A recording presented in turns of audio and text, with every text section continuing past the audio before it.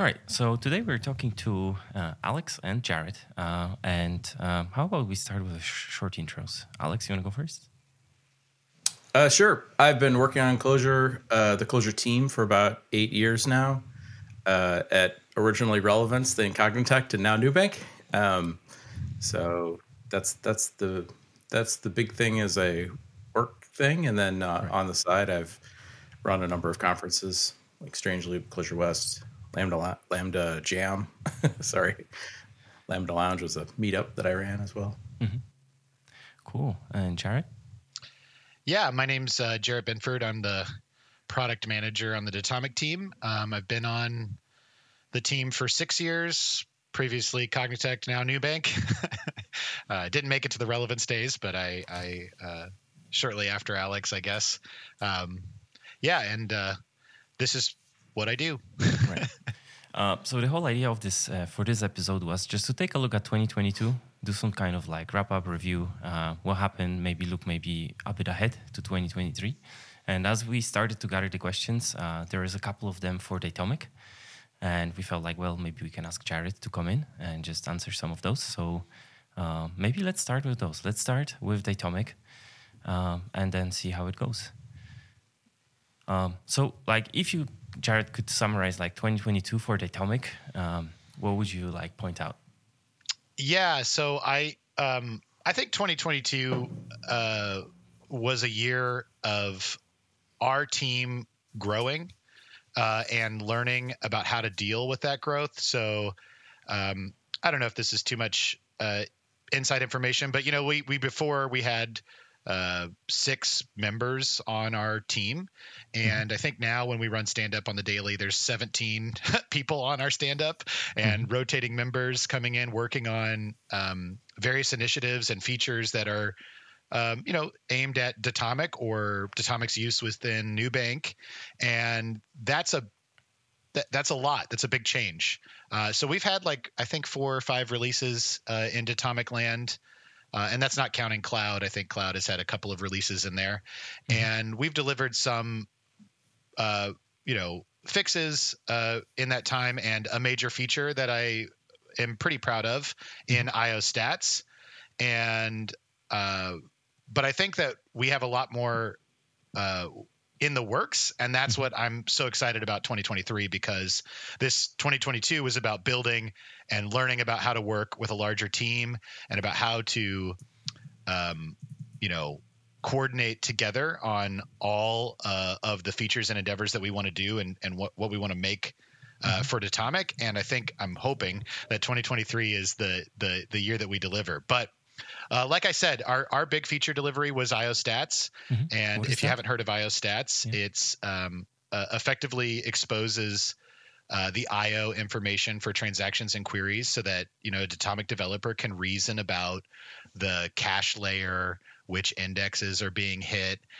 And that was definitely something that was missing from Datomic. And I think IO Stats and some of the other features that we're working on, they came from a place of, we're now working within Nubank, thousands of Clojure services, all on the Datomic stack, many very experienced Datomic developers, and learning what their pain points were. We've heard from our community, various pain points, but it was interesting to see so many experienced developers wanting to have a better way to reason about, did I hit memcached, for instance? I've tuned the object cache to a certain size where I think the entire working set should be in memory. Why am I suddenly getting a performance problem? Well, you're spilling over, and you didn't know that because you didn't have that kind of insight into your transaction or your query. And that's what IO Stats is aimed at. And I think it's a big step for the maturity of the product, and something that I think all of our users of Datomic will really benefit from, is having that kind of insight. And it's a feature that I'm really proud of. Cool. So, and is there anything you could highlight for 2023 that you're going after? Yeah, so there are some things that we as a team don't typically talk about a roadmap, and there's good reasons for that. I think everyone in software knows that once you actually get to the problem you think you're going to solve, you find out that there's 3 other problems that you might want to solve, or that there's a different approach that you might want to do. And so characterizing a feature with like a pithy name is not exactly always good for your users, because then they will want and rely on the thing that they think they're getting, and then they might get something different that is actually maybe better. But the one thing that I think is well along in the pipeline and I can talk about is a similar thing to IOstats. Is we have a feature coming called Query Stats, and I wouldn't call this necessarily a query planner, but I would call this a feature that gives you the tools to plan your query. So Datomic queries are relatively straightforward. I'm not going to use words like simple or easy. I know better than that. But it is relatively straightforward in the sense that the way to optimize a Datomic query is to put the most selective clause first, right? Right. But what happens when you have a mature Datomic system and it grows over time is, it's been a year, you wrote this query and it had, I don't know, client ID is the first clause. Well, you were wildly successful. Now you have 1 billion clients. I don't know. And your clause may no longer be the most selective clause. And exposing the stats for Query Stats is aimed at giving developers the power to understand, oh, hey, the shape of my data has changed. I now need to change my clause structure in order for it to be an optimal query in Datomic, and just to be able to reason about how that query should perform. And I think it's going to be a huge win for Datomic users. I also think in 2023 we have a mandate. It's crazy to use that word, but we have a mandate to make Datomic easier and more approachable, and it's easier to get started. And my team in particular is going to be directly working on that. And I'm really excited to do that, because I think in 2022, one of the other things I didn't mention, we released a thing called Max Datums, it's like the gamification of Learn Datalog today. I don't know if anyone is familiar with this on the stream. It's a lot of fun. Check it out, maxdatum.com. I think efforts like that are really important. I think your courses that you've made are really important. And I think being able to give people more ways to get into Datomic is really important. And that's one of the things that I'm hoping we do in 2023, in addition to many really cool features that I hope we have a chance to have another podcast maybe in the middle of 2023 and start talking about all those things let's do this. that I hope we deliver. But yeah. When it comes to any kind of like communication channels for Datomic, what would you highlight as established routes? Yeah, so the most established route is the route that the community made. And I think that for a lot of software communities, that's the way it works. And that's the Clojurian Slack. The Clojurian Slack has a Datomic channel in it. Now, we have tried to augment that route by providing forums.datomic.com. We have a support portal as well where you can reach us at support@datomic.com. And we have a similar to Clojure, not as well trafficked as Clojure's, we have ask.datomic.com. And all 3 of those places are great places to talk to members of the community. But I've got to say, it's still the Clojurian Slack. If you're not in that Slack and you're a Datomic user, you should be in there, because we have a great community that, without them, I would have been dead in the water years ago for answering various problems that come up in Datomic. So it's a huge thing. Cool. So, will there be anything else for the Datomic that you'd like to highlight? I don't think that there's anything in particular that I want to expressly call out, other than that we are going to try very hard to deliver some really critical features that I think our user base has wanted for a long time. And I'd love to tell you more about that, but maybe you can have me back on in 2023 and I can actually tell you about it. Sounds good. Yeah, I'm happy to talk about it. Yeah.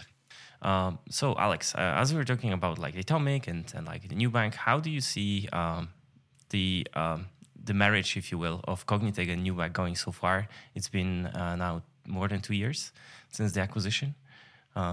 This was one of the questions that I got over Slack. Actually, it was on Twitter. It was from Orestes Marcoux asking how the acquisition influenced the core development, does proximity to a large corpus of Clojure code and Clojure's influence priorities or uncovered any blind spots? I think, like, to a large degree, the initial desire during the merger was for it to not affect Clojure development, and I think that was successful. We just kept trucking along, doing what we'd been doing, and released software and did a lot of good stuff. So I think that was mission accomplished, and that continues mostly to this day. Like, we don't really take much direction from the company as far as Clojure goes. It is really useful to be able to see what 1,000+ Clojure developers are doing and to dip into that code base. And I, of course, monitor various channels inside Slack and inside Nubank and answer questions. And so that sometimes highlights things. And Focus runs a regular, like, office hours kind of a program inside Nubank. And so we do, answer questions and try to guide things and occasionally work with the team that Jared mentioned that does, or maybe he didn't mention it. I don't know if he mentioned it or not, but the team that works with teaching Clojure developers inside Nubank. So, like, if I could dive into this, so is Cognitect now, like, being part of Nubank, is this like internal consulting team for, like, trying to tackle the most, I would say, like, difficult problems on Nubank stack, if you will? Not really. Things have evolved over time. So really, there isn't. Cognitect is now just officially the U.S. legal entity for Nubank, but doesn't really have any division in terms of function inside Nubank. So people who there's not really any important difference anymore.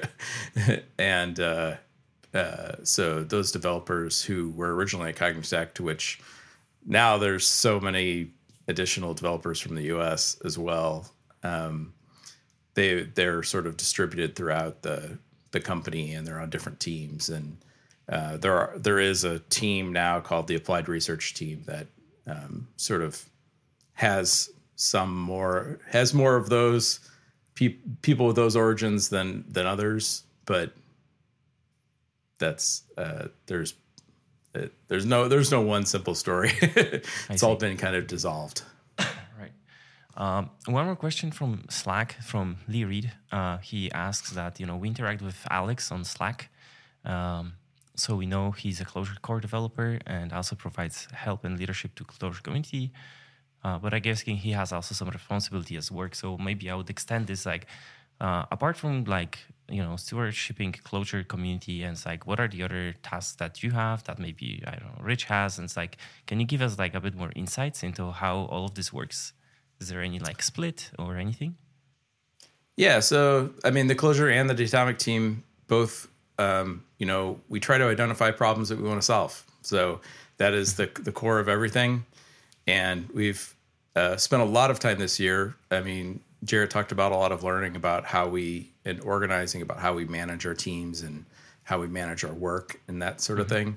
And that's true of both Datomic and Clojure. Like, we have really spent a lot of time sort of introspecting about how we work and how we want to work, and writing down some of the things that we were doing, but without that sort of written guidance. We kind of a small team that worked closely together, had basically developed a way of working. And when we expanded that team, we needed to sort of introduce that to other people. So there's been a lot of work. And Dan D'Aguiar, who's now the manager of the Clojure and Datomic teams, has really spent a lot of time doing that sort of work, trying to extract, like, pull back and say, this is how you've been doing things, and we should formalize that and talk about it.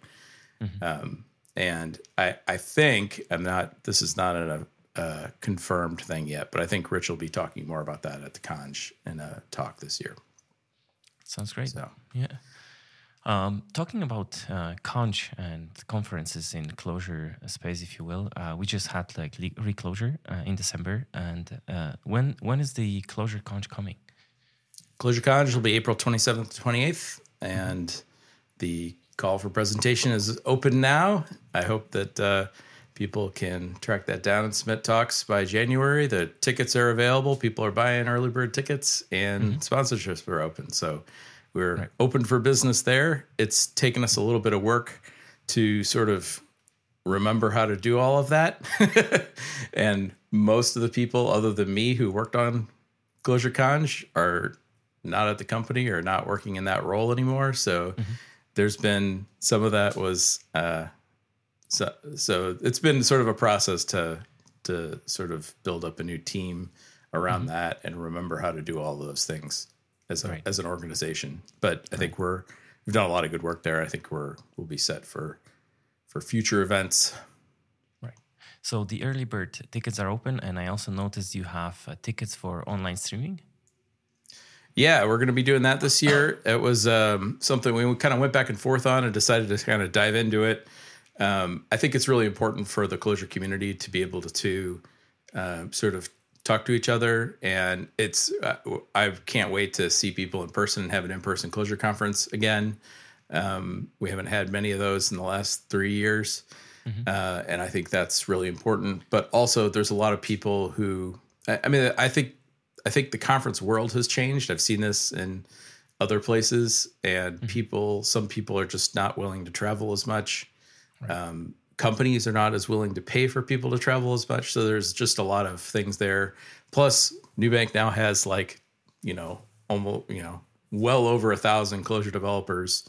They're not all going to come to the conch, but by making it streaming, it is easily worthwhile for us to make that available to our developers inside the company. So sounds good. And talking about conferences, there is also a question about another conference that you're involved with, the Strange Loop.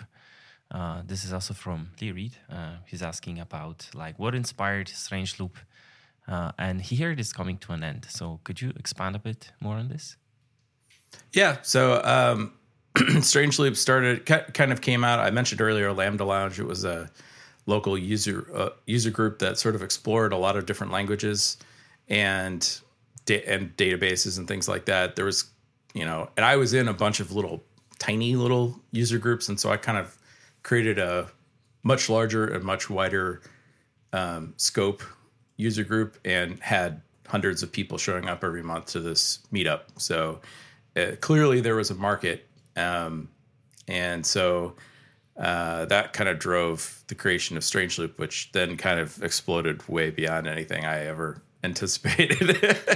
But I've been doing it for a long time now. I've been doing it since 2009, and it has kind of taken over my life. And in many ways, that's been a huge positive. It's been incredibly important for me from, just building networks of people that I know and that, gotten multiple jobs out of it, and all, it's been very rewarding for me to run, but also simultaneously, it kind of took over my life and is something that I work on every day, really, and have worked on every day for almost 15 years now. So, and in 2020, I think a lot of people had a chance to, step back a little bit, and we didn't run Strange Loop that year. And I was like, this is pretty nice. It's pretty nice to get a little bit of a break. And I still had a bunch of contracts signed for, a few years past that. So I've been, doing all those, but kind of had the opportunity to say, I think I could do this without, affecting my family's income too much. And my kids are all getting older, and I'm developing new hobbies, and so I think it's okay for things to end. So, and when that happens, just like the tree falling in the forest, new things will rise. And I already know of a number of different people who are in groups who are planning new events to take, to sort of step in and fill those things, and they will not be the same. And that's awesome, because it will be somebody else's idea of how to make a conference and how to make what's interesting content, and what's interesting, how to do that. And so I'm really excited to see what happens sort of in the wake of that, and go attend those conferences and not run them. Right. So this is the last year of Strange Loop, and I guess the tickets are also on sale now. They are, and they are selling fairly well. So if you want to go to Strange Loop, I would not delay. So here you go. Strange Loop, the last year of Strange Loop, I think it will be very exciting. I'm sure there will be a lot of great talks as always. So I definitely look forward. I have just locked in a really awesome final keynote, so I am not announcing that yet. But I see. Yes, we have lots of great things coming. And maybe talking about going back to Clojure and talking about so maybe highlights from 2022. Is there anything that like sparked your eye this year that you feel like, oh, this is great that it has been announced, or anything like this? There's been so much stuff. So like I do the Clojure DREF every week and do this roundup of libraries and talks and everything. And it's just incredible to me every single week that there's just like 20, 30 libraries that have either been updated or new libraries. And there's, new podcasts and people are doing tons of videos. It's been fantastic for groups like London Clojurians and the LA meetup and the Asia meetup and like all these groups that are putting out videos, right? Both weekly or either weekly or monthly or whatever, and then lots of individual people who are making really high quality videos and interesting things, putting new stuff out every week. It's fantastic, and so. That's been really fun. Like it's more than I could possibly watch now, which is, I used to watch all that kind of stuff, and now these days I can't possibly do all that. But there's just a ton of stuff going on, and it's hard for me to pick out one or two. I mean, there are certain people obviously who are just churning out new interesting work all the time. Obviously. Michel Bourkent is a one-man band doing more than seems possible, and I think it's really exciting that he's able to do that full time and be self-supporting that way. That's something that when we started the sponsorship program at Cognitect, we hoped that would be a thing that became possible for people. Right. And I think there are lots of other people. Tony Kaye's doing all the Fulcro stuff, or the Cycloge people, Daniel Slutsky, and I really like and Keir McLean's cookbook project, and Karsten Bering, all those guys who are and men and women who are working on all the data science stuff. We've got so many tools now, things like Data Rabbit and the Clerk, and the more browser things like Portal and Reveal and things like that. And the tools are all kind of competing too to be better. And so we've got, all the work happening with Calva and Cider and Cursive and all those things. And it's just fantastic to see all that stuff happening all the time. Right. Yeah, I think one of the videos that really sparked a joy for me this year was the 15 years of Clojure. It was great to see all the team together. We haven't seen, as you mentioned, like the conch didn't happen. And it was just great to have you all guys just chat and just like talk about this stuff. It's also very nice always to like reflect on the past years and just take a look. So that was definitely a highlight for me this year. And another thing was the Clojure Dart being open source. I think the guys, Christophe and Baptiste, they're really going up against they picked the right battle, if you will. Yeah. And, do you think this? Do you have any thoughts about other platforms, adopting creating Clojure targets? We have Abashka for shell scripting. You have Clojure Dart. There's of course CLR. With David Miller was working on. Do you have any thoughts on those? It's great. I mean, I want Clojure everywhere. So the more places you can use Clojure, the better, as far as I'm concerned. So I think those are all great. And I wish that we had the ability to, support all of that and do more with all that. But I think it's fantastic that they can do all that, push that stuff forward. And I think it's interesting to see things like Jank too. That's Right. It's a sort of Clojure inspired by Clojure and maybe takes some departures and is trying something new and different there, with a different idea in mind. And that's, we fully support all of those things. And I think the CLJ Python stuff is actually every bit as, or possibly more important than some of those, just by giving entry into the data science world, which I think is something that Rich feels really strongly is something that, if anything, that's where we should be trying to make a play to co-opt an ecosystem. It's in the data science world. Right. Yeah, I think there's a lot of work that Daniel Slutsky is doing around this stuff, and I think I mentioned this too many times to Daniel. Like, I really appreciate the work that he's putting up there. So Daniel, keep up. It's very important. And looking back at the community and the evolution sort of software, do you see any patterns over the years in the Clojure community? How would you describe this? Patterns of what? How the community changed over the years? Is there any kind of typical trend that you see? Like, very often we talk about Clojure developers being senior developers, getting tired of what they have been doing for so many years, and that they find Clojure and they feel more, I would say, at home.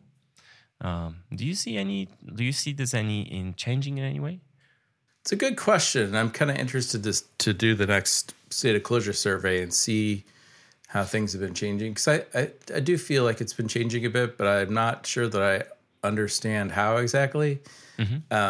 So we've been through waves of things. Like originally, throughout really people coming from Java. I mean, Clojure was designed as a thing that you could use instead of Java. So that's always been a really strong, or probably the strongest inflow component.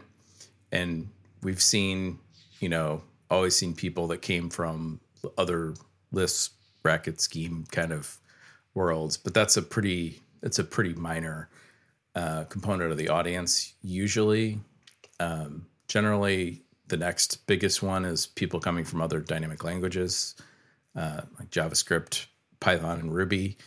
And those have kind of ebbed and flowed based on what's happening in those other language communities. Like, when Python got turbulent, we saw more Python people. And when Ruby and Rails kind of came under fire, we saw more people coming from Ruby. And when JavaScript got popular, we saw more people coming from JavaScript. And so those are all, I don't know where things are at right now as far as which one of those things is strongest. It's hard sometimes to tell in the middle, but I do continue to see people come into the community and be surprised that it's as vibrant as it is, and and that there's so many things you can do with it.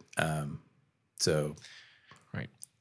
Not sure. Another question that we got over Twitter was from Ask, I guess. It's just really a lot of A's in front of his handle. So he's asking, are we ever going to see improved error messages and less Java internals leaking out for the runtime exceptions? Clojure is designed as a hosted language. It doesn't try to avoid showing you those things. So are we going to try to see less internals leaking out? No, that's not a goal of Clojure. It's never been a goal of Clojure. And so, no, I don't think that's likely to change. Seeing those internals is incredibly important when you're trying to understand what's actually happening. So I would be sunk by that. There are lots of people that have built other kinds of stack trace,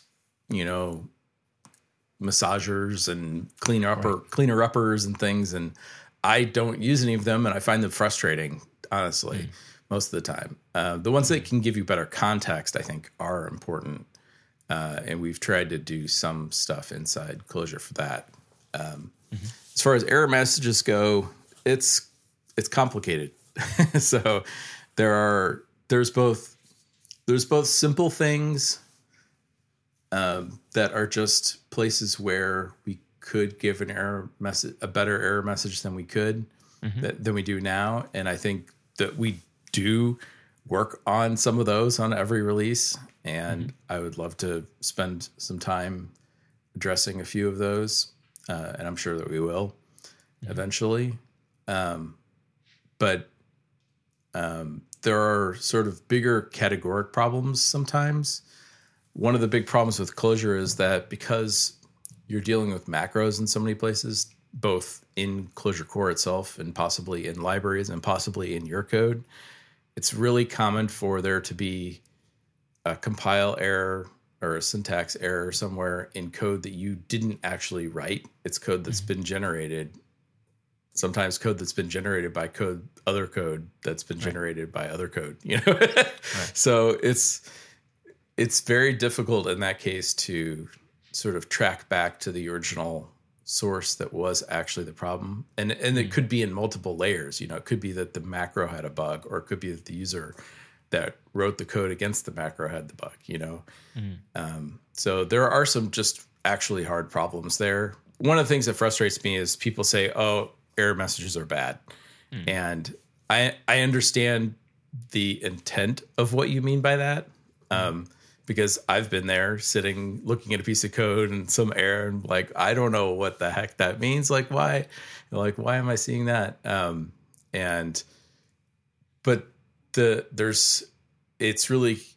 That's this user symptom, but it's not really the problem. So there are problems.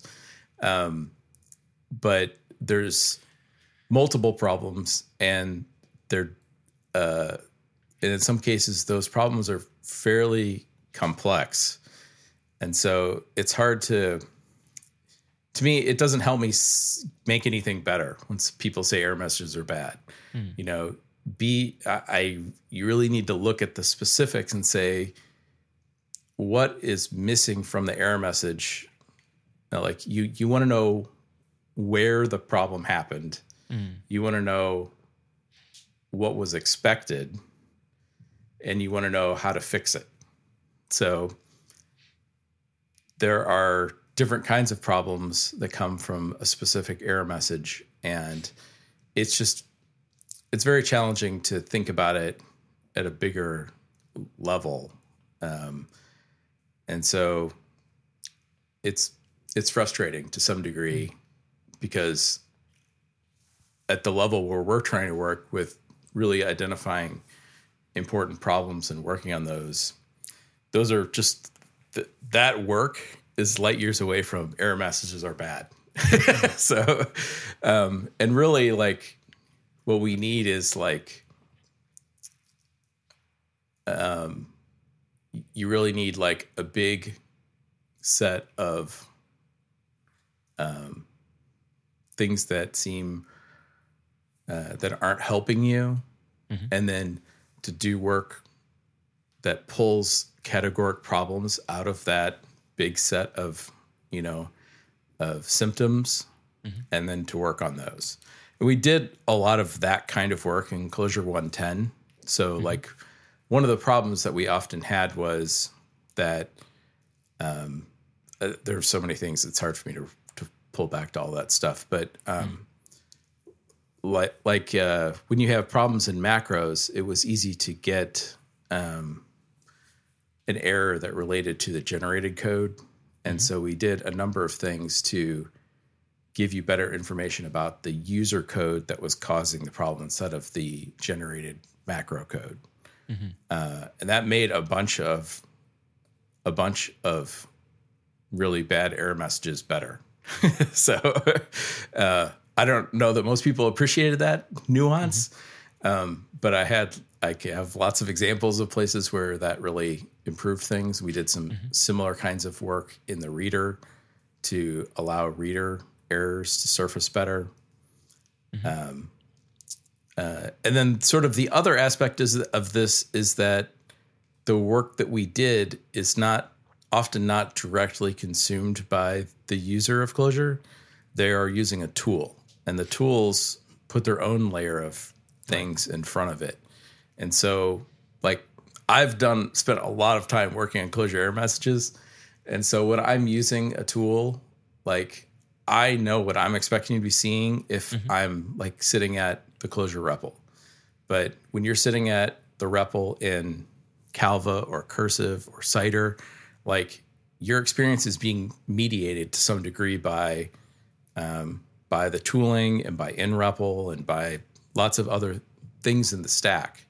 And it's pretty common that I am experiencing things in the REPL in those environments that's different than what we designed in Clojure Core. And so that's frustrating sometimes. And like, just as a simple example, there are a lot of these tools will actually automatically print a stack trace. And the Clojure REPL never automatically prints stack traces, never has automatically printed stack traces. It prints you usually a 2-line error message. And you can ask for the stack trace if you want additional information. We intentionally don't show you that because usually most of that information is not useful to you. But a lot of times these tools will show you additional information that isn't useful. And people then say, oh, well, that's a bad error message. Like, you're right.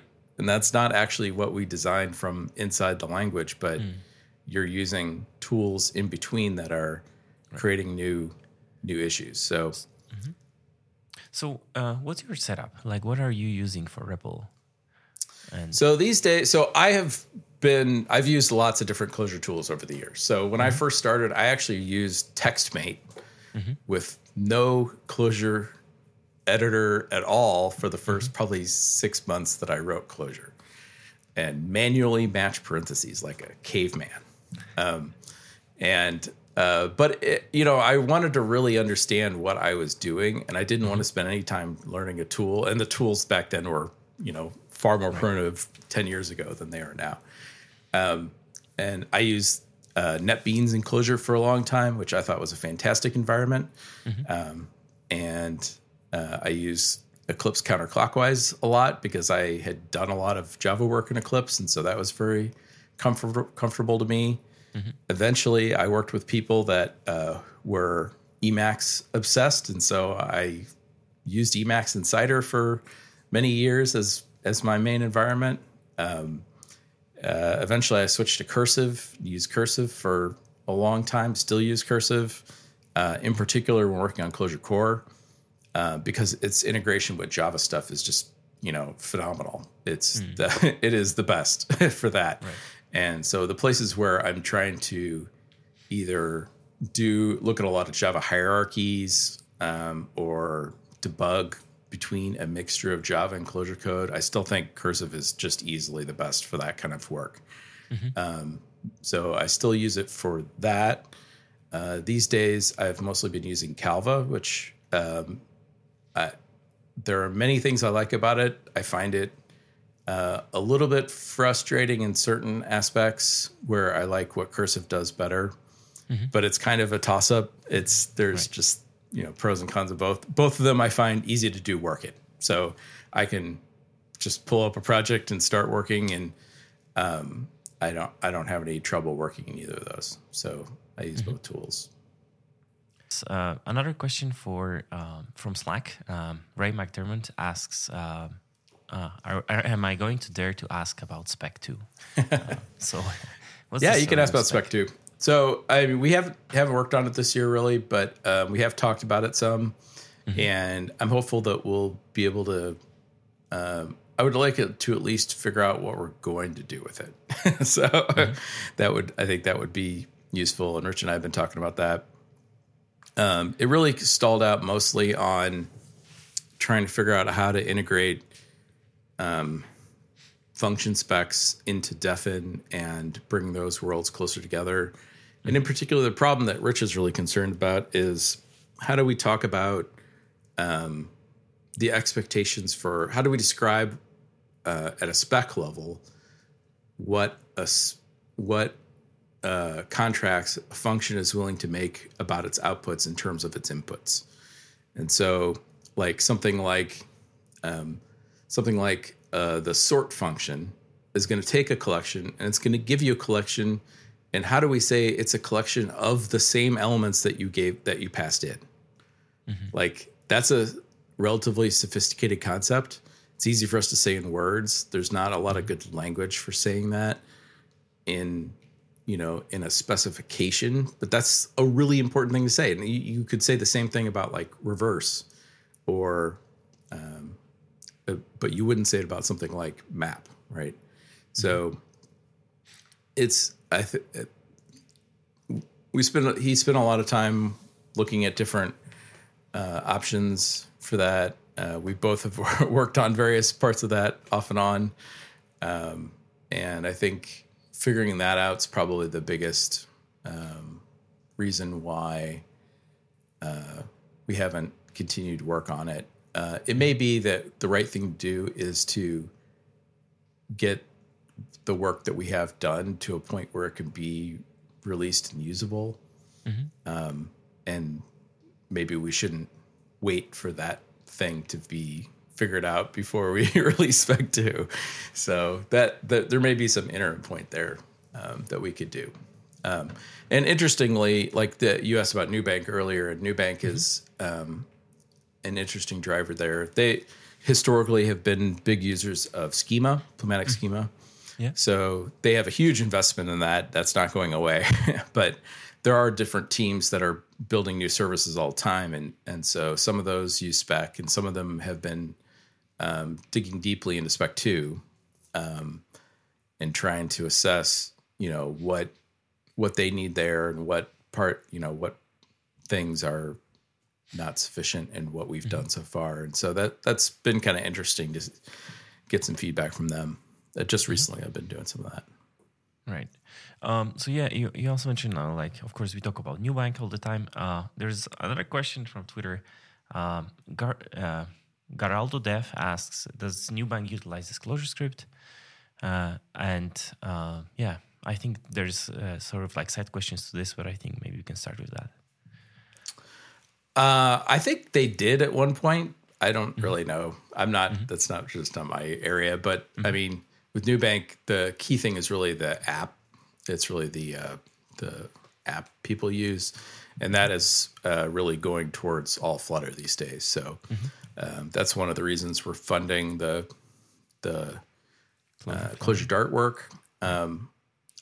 We're not, as far as I know, nobody's using that or planning to use it, but it's one of those things that like it's well worth making the bet, that it would be helpful to us at some point in the future. So I think that's definitely an interesting area.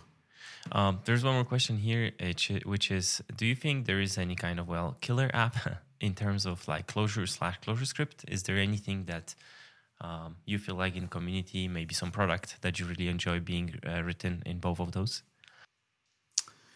I actually have several answers to that. I think some of the new data products that people are, working on, I think are amazing and are a true testament to the data focus of Clojure.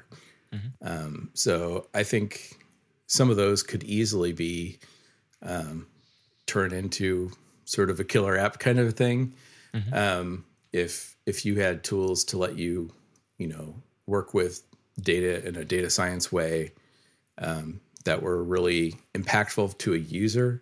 And like, I think Data Rabbit is really interesting from this perspective because it really lets you sort of, wire things together somewhat arbitrarily. And it really highlights that aspect of Clojure that we're just flowing Eden around. And Clerk as well is another one doing, I think, really interesting things in that area. But I could also say, all the thought research things like Rome, there's several of those out there that I think are totally enabled by using a Clojure model and metadata and all that kind of stuff, or things like Datomic and cloud databases. I think Clojure has the potential to be a language where you could more easily put code into the cloud than a lot of other languages. And we actually have some stuff coming out in that area. It's coming out of the Datomic team, but that's going to be a public thing. Interesting. Yeah, over the discussion, we mentioned a couple of times, you mentioned Nubank, you mentioned the work that Dan is trying to do, looking at sort of different patterns. And is there any way that you could describe how, in general, you approach problems in Cognitect/Nubank? It's such a big topic. It is one that I know that Rich is going to have some things to say about this year. And so I'm a little reluctant to give a short, bad answer. I see. So I'll wait for Rich, and he can do a longer, good answer to that. Okay. So let's wait for the conch. And talking about maybe communication channels, and I think this was something that I also found surprising because I don't feel like the community is that big. Yet we have quite a bit of communication channels. We have Slack, there is a Zulip, there is Ask Clojure. Of course, anybody can ask questions on Stack Overflow. There's also Clojureverse. I also learned today that there's AskDatomic.com. How do you You're still missing some of them. Oh, yeah, there's a bunch of Discords, there's Telegram channels, there's all sorts of stuff out there. How do you see all of this? How do you, as a person who's sort of keeping a pulse on the community, trying to see where everything is, and would you prefer that we have one sort of main communication channel? It doesn't matter what I prefer. People like different things, and so they will go different places where they feel comfortable. So so I don't expect there to be one place, and I think it's silly to try to get people to move from one place to another. I think it's not silly. It's lots of people have desires to centralize things or whatever. I think it's hopeless based on human nature and how technology changes and what we're familiar with and comfortable with. So I just surf with whatever's, wherever people are. I'm talking about Clojure. I'm happy to go look at that, and I will interact more at places where I feel more comfortable. So obviously I'm on Slack. I pop in a Clojureverse periodically. I don't use it every day. Zulip, I've kind of gotten out of the habit of looking at, but it's a little hard for me to, that I find that one to be, because it imports Slack and everything in so many ways. It can be a little overwhelming, and it's 99% redundant. So I don't get a ton of extra stuff out of that, but that's where a lot of the data science stuff happens. So I do pop in there occasionally. I follow Reddit closely. And I'll say, just while I have the opportunity, I'm really appreciative that there are moderators working in all these places that are doing what I know is both hard and thankless work. So thank you to those people who make all of these Clojure communities a really nice place to be. And they are, to a vast degree, places where people are nice and kind compared to a lot of places on the internet. And so I really appreciate that. And I think that's over and over again, I hear people say that about the Clojure community, and they come into the community and they are welcomed warmly. They are helped if they have questions, and they're made, not to feel dumb about having those questions. Right. And so I try to do my part of that, but there's lots and lots of other people that do the same kind of work and that do the same kind of moderation in all these forums. And, I'm not running almost any of these forums, really any of them other than Ask Clojure. So the only one that I technically administer. So that's great. Cool. And looking on 2023, what do you see coming in Clojure? I don't know, any kind of information about any kind of releases or anything like this? Well, we're working on 1.12, and so I expect that somewhere in the calendar year 2023, we will release Clojure 1.12. I don't feel like we're close right now on that.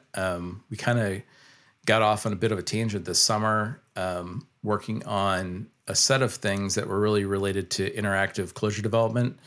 And I'm trying to think how I can talk about this in a way that makes sense. I'm trying to roll back to where we were when we got off on this work. None of which has been released, but I expect all of that stuff will be released as well.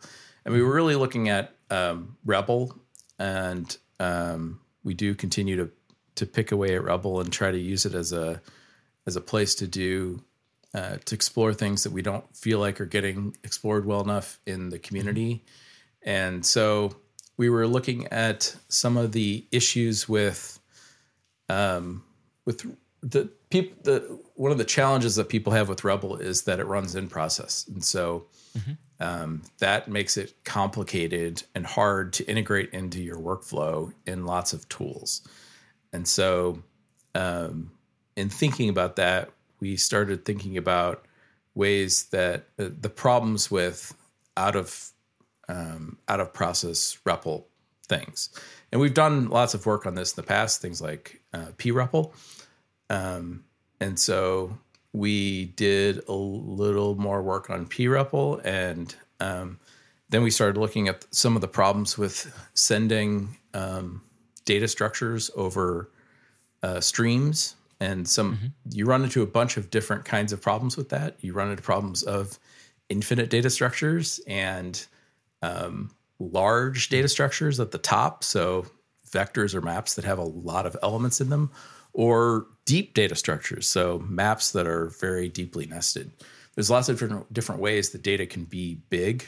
And so I did some work this summer on that problem. I don't want to talk too much about the solution yet because we're not quite ready to release all that, but we've built some stuff in that area, and it kind of plays well with PREPL and Datafy and some of those kinds of things. And we're putting that underneath REBEL that allows us to take REBEL out of proc, and that opens up some interesting new things that we can do. And so I expect that in 2023, we will release some new tools that work over the top of PREPL. And I think those will be useful to a lot of people. So I think things like Reveal and Portal, for example, things that are, do a lot of Datafy kinds of work. I think there are places where people have some new utilities there. REBEL, I think, will be a lot easier to use. I've been using it a lot more because I can use it much more easily now with Calva and Cursive and other environments. And so, and then that has opened up all sorts of new ideas as well, that some of which we're exploring. So there's a lot of stuff there. I think that it's a pretty rich mind to be working in, and I think we'll continue to work in that area for a long time. We've got ideas that are just way beyond our capacity to actually complete at any time in the future. And then so that's all kind of in the REBEL space. And then as far as Clojure 112, another thing that's kind of floated in and out of different realms is Adlibs, which is a thing that's been in a branch of Toolsteps for many years now. But it's basically tools to allow you to, dynamically add libraries to your runtime environment. And I am working really hard right now on that problem, and hope to deliver something in the very near future. That's not, a weird experiment on a branch, but an actual real feature that's integrated with, that integrates well with Clojure and other environments. So that's definitely something that's coming. And then we've done some work on Java interop stuff, and I'm not sure where all that's going to go. It's kind of, we did a lot of work on this last year, and it's been kind of sitting so we could think about it a little bit, but the ways to turn things like static Java methods into functions and things like that. It's kind of an interesting area. So I think we'll do some more. We'll we've still got some more interop stuff that's on the queue, and lots of just bug fix and that kind of stuff. But that's kind of a ongoing thing. Right. Sounds very exciting. And it looks like most of the things you're working on are in sort of like allowing people to explore a bit more everything what's going on in their programs. I think what we can definitely count on is the stability, which we always appreciate from the, of course, Clojure core team. And when I ask a lot of people about if they have any questions, I'll be talking to you. More often than not, they said just say thank you to the core team for all the work they've been doing, and like we really appreciate all of the stuff that you're putting up. So I can just echo that and say thank you for all the work you have been doing over the years, and of course the core team. Do you think there will be anything else worth discussing? Those are the things that are on top of my head right now. There's always we always have more things more ideas than we do time to work on them. I think the Clojure CLI has become an increasingly integral part of what we're building and how we want people to consume, consume Clojure and consume that kind of stuff. With Adlibs, it's going to be, it's going to take on a more important role even with that. And I think that we were building a substrate here underneath all of that with Tools Deps and Deps Eden and some of those kinds of things that I think will continue to allow us to build new and interesting things moving forward. So I can that will continue to be a thing that I work on off and on. Cool. I can also mention that if there's anything you would like to, or anyone you would like to hear on the podcast, you can create a GitHub issue now. So you just go to github.com/closurestream/podcast. It's a repo. Just create an issue and I'll take care of the rest. I'll organize the guests and then we will just hit it off. Hopefully they all agree. So if there's anyone you would like to hear in 2023, by all means, just create an issue and I'll take it from there. And also, there's a couple of people in the community I would just really like to say thank you for over having the conversations and just sometimes asking over email some silly questions. It's, of course, you, Alex. I sometimes send you an email and ask you what you think. There's Stu, Alan Dipert. I had multiple conversations with him, Paula Guerin, Chris Nirenberger, Tony K, LVH, and last but not least, Thomas Heller. Over the years, we had so many great conversations with Thomas.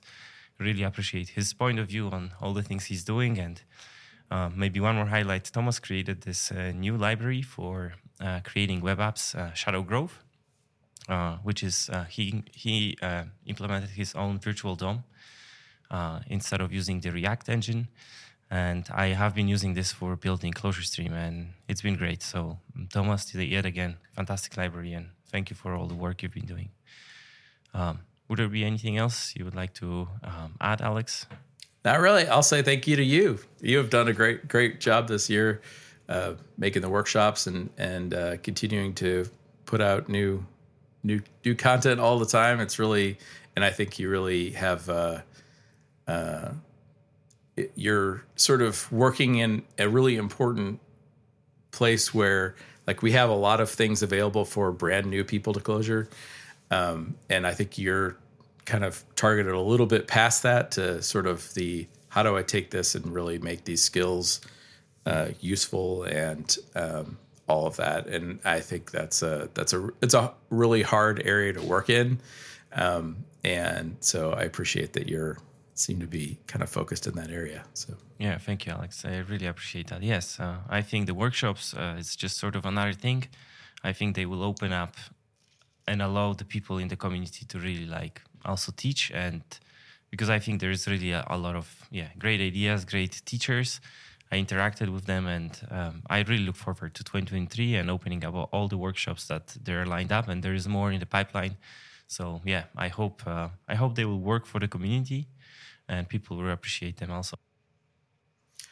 I forgot something I wanted to mention that I expect to be coming out in 2023, and that's the book that I've been working on with Jordan, which is Clojure Brain Teasers book, and we're It's part of a series that Pragmatic has been doing, and we've been working on the Clojure version of this book, and it's been really useful, or really interesting to work on so far, because I think it is an opportunity to,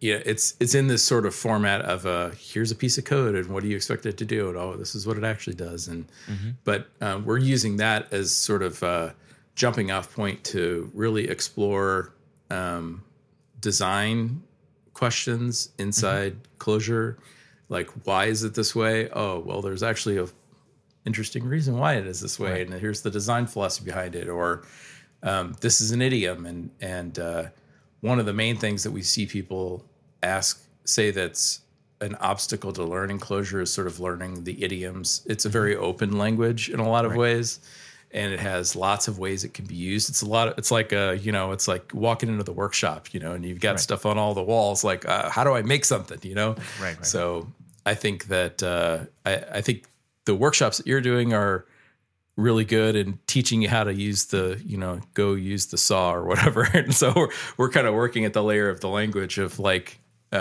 trying to explain how the language works and how the idioms work and things like that. And so I'm excited for that to get to a point where we can share it with people in a beta form. And we were supposed to be there already, but we're, as with all software projects, we're late. But I expected that will surface to a level of people being able to see it at some point in 2023. Sounds great. So well, maybe we'll do a workshop on that too. Yeah, that'd be cool. Yeah. Cool. I think it's been great, Alex. Thank you so much for taking the time talking to Clojure. And I think with this, we can just say happy holidays. Have a great 2023. And thank you so much for tuning in, listening. And thanks again for taking the time. My pleasure. Thanks a lot. Take care. Thanks for listening. If you like this podcast, consider supporting it by rating it on your platform and telling others about it. You can also support it directly by buying subscription at Clojure.stream or sponsoring it on GitHub Sponsors. All the details in the show notes below.